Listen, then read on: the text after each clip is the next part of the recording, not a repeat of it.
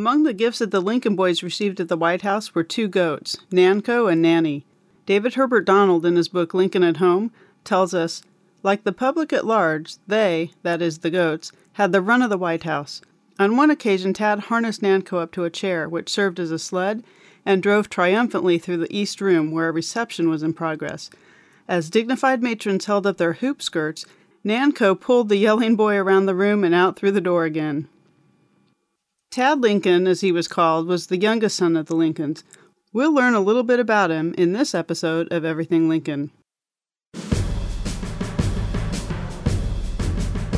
77 years ago. Everything Lincoln. A house divided against itself cannot stand. Everything Lincoln. With malice toward none, with charity for all. Everything Lincoln. The Everything Lincoln Podcast.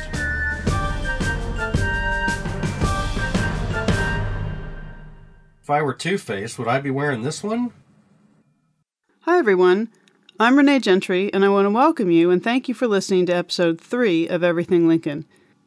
Today we're going to talk about Tad, the 4th and youngest son born to the Lincolns. Tad Lincoln was born in Springfield, Illinois on April 4th, 1853. He was named Thomas Lincoln after his paternal grandfather, with no middle name or initial. It was Lincoln who gave him the nickname Taddy because as a baby, well, he kind of had a large head, and that reminded Lincoln of a tadpole. When Taddy got older, Lincoln took to calling him Tad, but Mary Lincoln called him Taddy for his entire life. Being the youngest child, it's pretty easy to imagine that Tad was a little spoiled. I say that, of course, from the perspective of being the oldest of my siblings. Now, I love my brother dearly, and I won't go so far as to say that he was spoiled, but I will say that he didn't exactly have to live under the same rules as the rest of us. It's definitely fair to say that Tad didn't live under many rules at all, at least up until the time when he left the White House. In an age where children were to be seen and not heard, Lincoln's parental philosophy was, kids will be kids.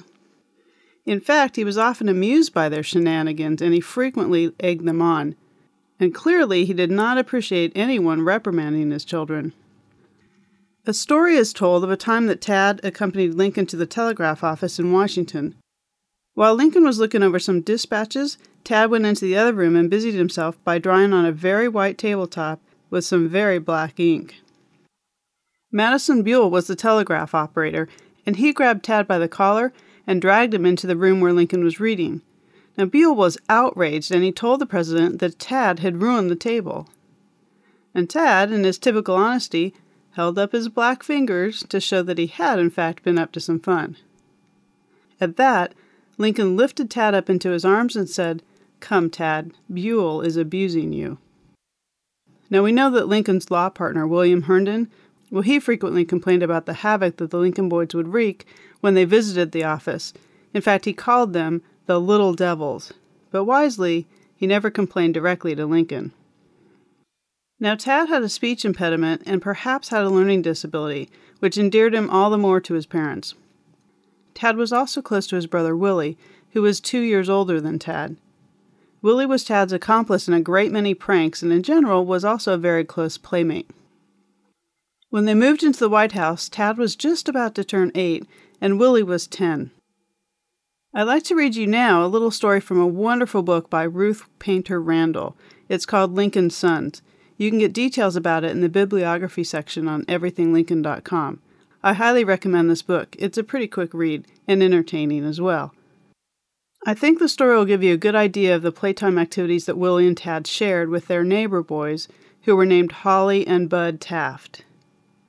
Their older sister, Julia Taft, was sometimes tasked with the impossible job of watching over them. It's a pretty lengthy quote, but I think you'll enjoy it. Here we go. The Sanitary Commission in New York sent Tad a handsome soldier doll, which he named Jack. It was dressed in the favorite Zouave uniform and must have been a very appealing toy. But Jack seems to have had a most unregenerate character. The boys frequently had to hold court-martial over him, finding him guilty of such things as sleeping at his post or desertion, and sentencing him to be shot at sunrise. The execution, however, would take place immediately, Tad with his cannon playing the part of the firing squad. The dishonored soldier would then be buried inappropriately with full military honors, and the place chosen for burial was among Major Watt's newly planted rose bushes. Julia Taft, who tells the story, was in Mrs. Lincoln's room one day when a strange and dreadful sound came through the window from the White House grounds without. "What's that noise, Julia?" Mrs. Lincoln asked the girl. "It's probably the Dead March," Julia answered. "I suppose the boys are burying Jack again." Mrs. Lincoln asked Julia to go quick and tell the boys not to dig among the roses because it would kill them. Julia knew they had been told this several times before, but she was obedient if the boys were not, and she went outdoors to deliver the message. She found the band which was playing the excruciating Dead March consisted of a broken-down fiddle, a dented horn, a paper over a comb, and Tad's drum. About the time she reached the spot, the gardener, Major Watt, arrived, looking like a man who had had just about all he could take. Out of his desperation came inspiration.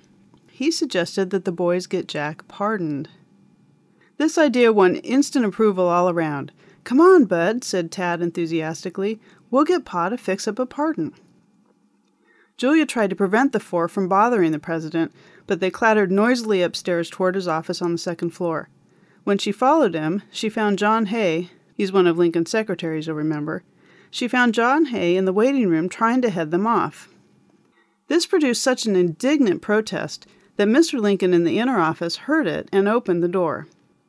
He smiled down at the youngsters and asked what was the matter.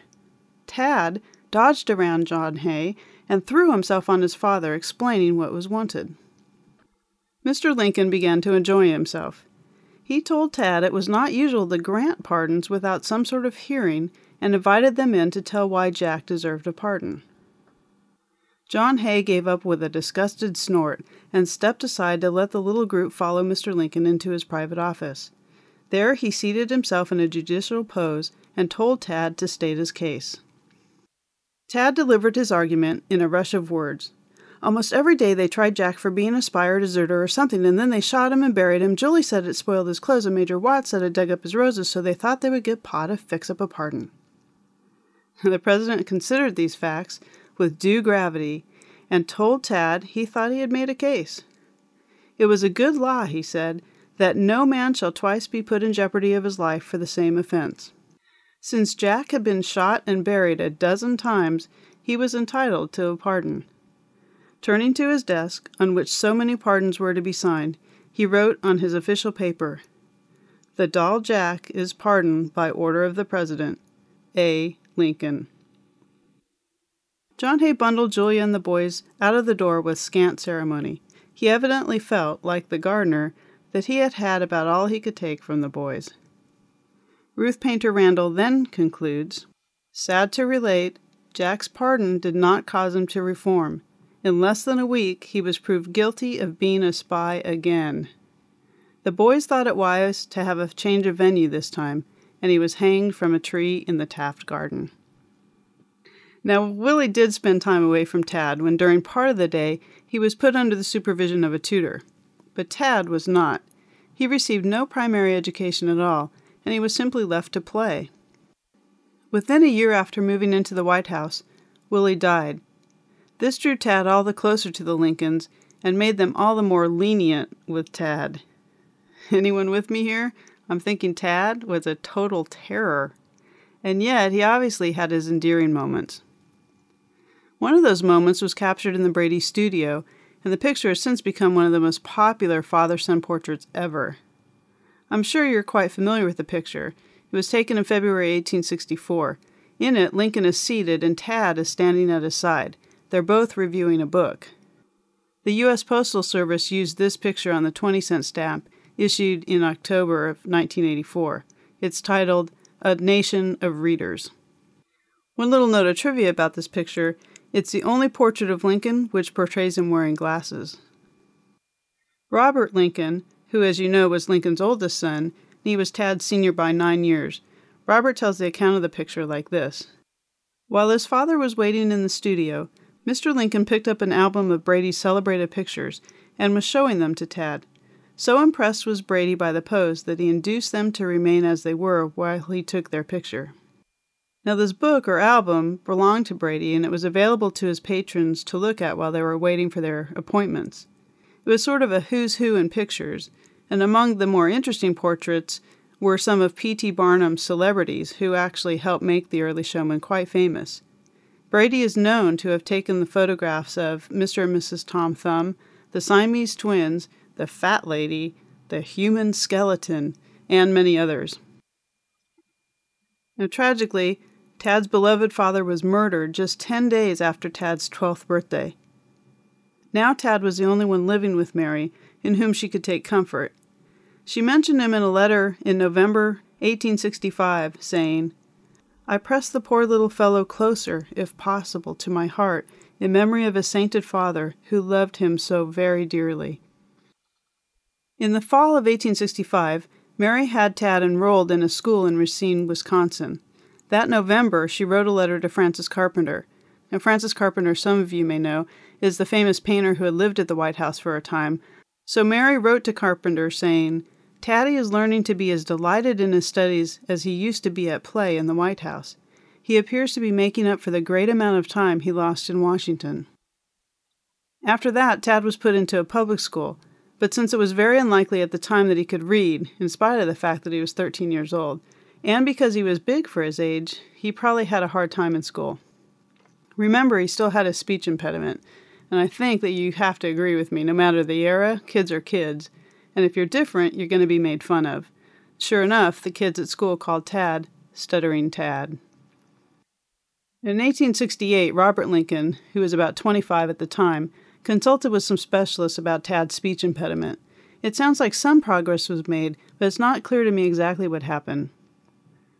In the summer of that year, Mary made plans to move to Europe, where she thought Tad could receive an education at a cheaper expense than in the United States. As you may know, Mary was not taken care of by the government in the same way in which our former first families are now. It was at this time, in fact, that Congress was debating about financial support for her, so you can imagine that they didn't really look all that kindly on her plans to educate Tad in Europe. Nonetheless, Mary and Tad set sail for Germany in October. Now, while he was in Germany, Tad's learnings accelerated more than at any other time in his life. In March of 1870, Mary wrote to Robert's wife that Taddy is doubtless greatly improving in his studies. By October of that year, they moved to England, where Tad was put under a tutor for 7 hours a day. Mary became quite ill early the next year, and Tad himself was showing signs of illness as well, so they returned to Chicago. Mary improved, but Tad gradually became weaker, and on July 15, 1871, he died. The Chicago Tribune published an account of Tad's death the next day. Here's an excerpt from that article. At 7:30 on yesterday, Saturday, morning, Tad Lincoln died at the Clifton House on Wabash Avenue, where he had been staying since his return from Europe. The cause of his death was dropsy of the chest. The first symptoms showed themselves while he was abroad, but it was not until his return, the middle of May, that his condition became alarming. He was convalescent at one time, but he got up one night slightly clad and swooned. This was followed by a relapse, after which he grew steadily worse. Tad was just 18 years old when he died. You can imagine how devastating that was for Mary. This followed the death of her 4-year-old son Eddie, whom I didn't even mention in this episode, her son Willie, and her beloved husband, President Lincoln. After Tad's death, Mary Lincoln began a steady emotional and mental decline. She pretty much bottomed out, as it were, when Robert had her involuntarily committed to an institution after bringing about a public trial at which she was declared insane. Of course, that's another story.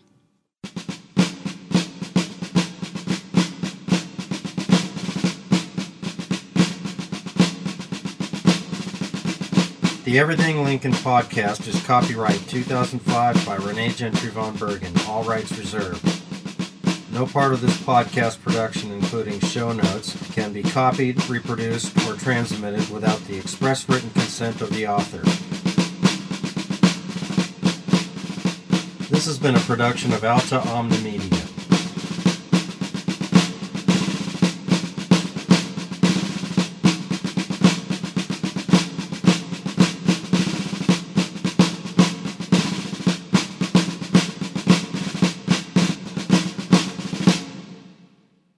Okay,